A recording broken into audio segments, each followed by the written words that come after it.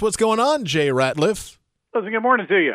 Thanks for being with us. A couple of stories to get to from over the weekend. First off, let's talk about this new survey that came out. It says airlines can save a whole bunch of money on fuel if they do something specific. What is that? Well, it's actually if passengers do something specific.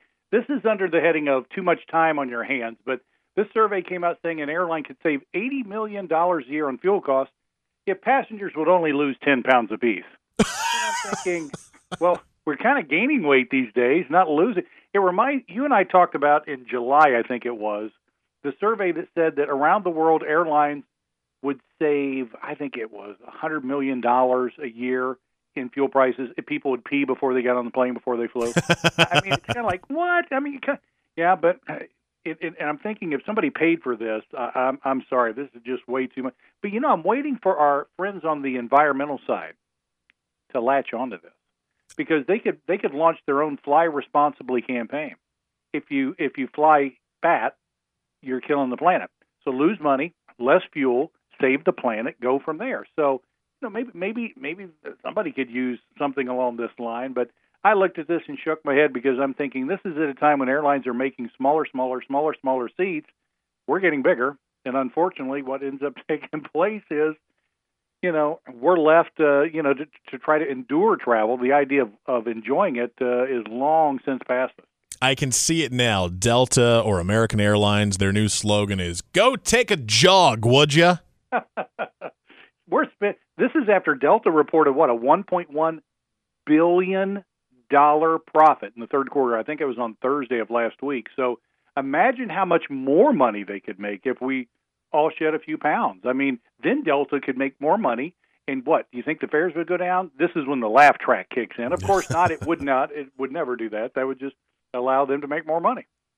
All right, so another thing that we want to talk to you about, Jay, United Airlines has a new boarding procedure. Now, walk me through this because Sure. you say that this is not going to work. United Airlines saying, all right, everyone that has a window seat, you go first. Right. Then the middle seats, then the aisle seats. Mm-hmm. They have done this before. Why would this not work?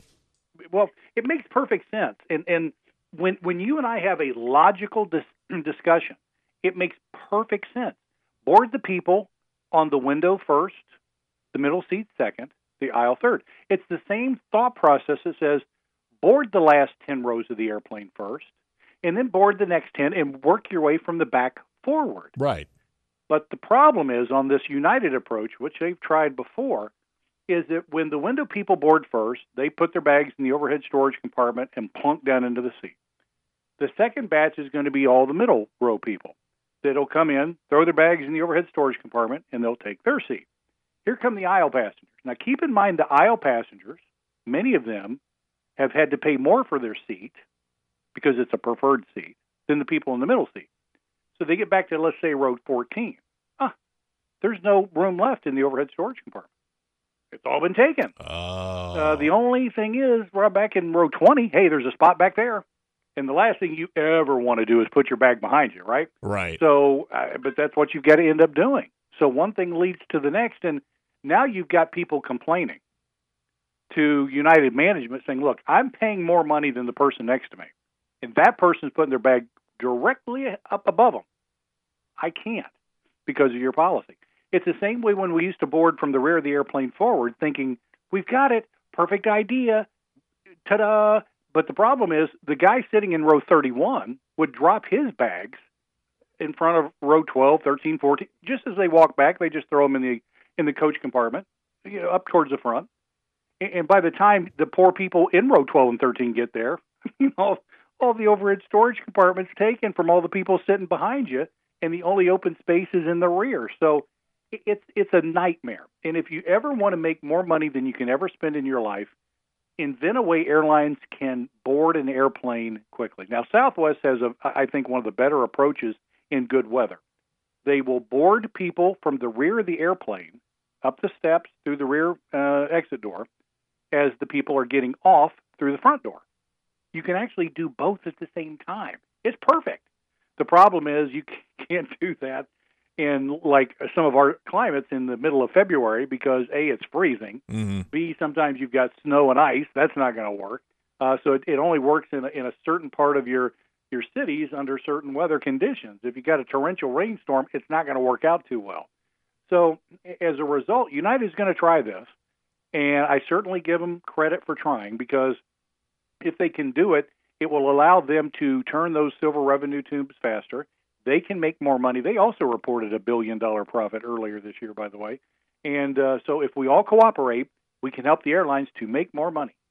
It makes sense. Makes I sense. sound like a grumpy old man today. I don't mean to, but it's just, I normally don't have this kind of disposition, but airlines have just ticked me off so much, where all I hear from the CEOs are how much they care about. Look, if you get customer service in an airline, go buy a lottery ticket the same day. That's all I can say, because it normally doesn't happen. Jay, we got less than a minute left. How are we looking flight-wise for anyone leaving RDU later on this morning and heading to different parts of the country? Any places that might give them some headaches? Most of the country is in good shape. North of us, Boston could give us some issues. It's going to have rain, wind, limited visibility for a bulk of the day. That's going to slow things down there. Seattle, if you've got to head out there as a hub, that's going to be an issue. But other than those two, I think I won't call it the best day of the week to travel, but I think it's going to be close. All right. Aviation analyst Jay Ratliff with us here every Monday morning on the WPTF Morning Show. Thanks, Jay. My pleasure.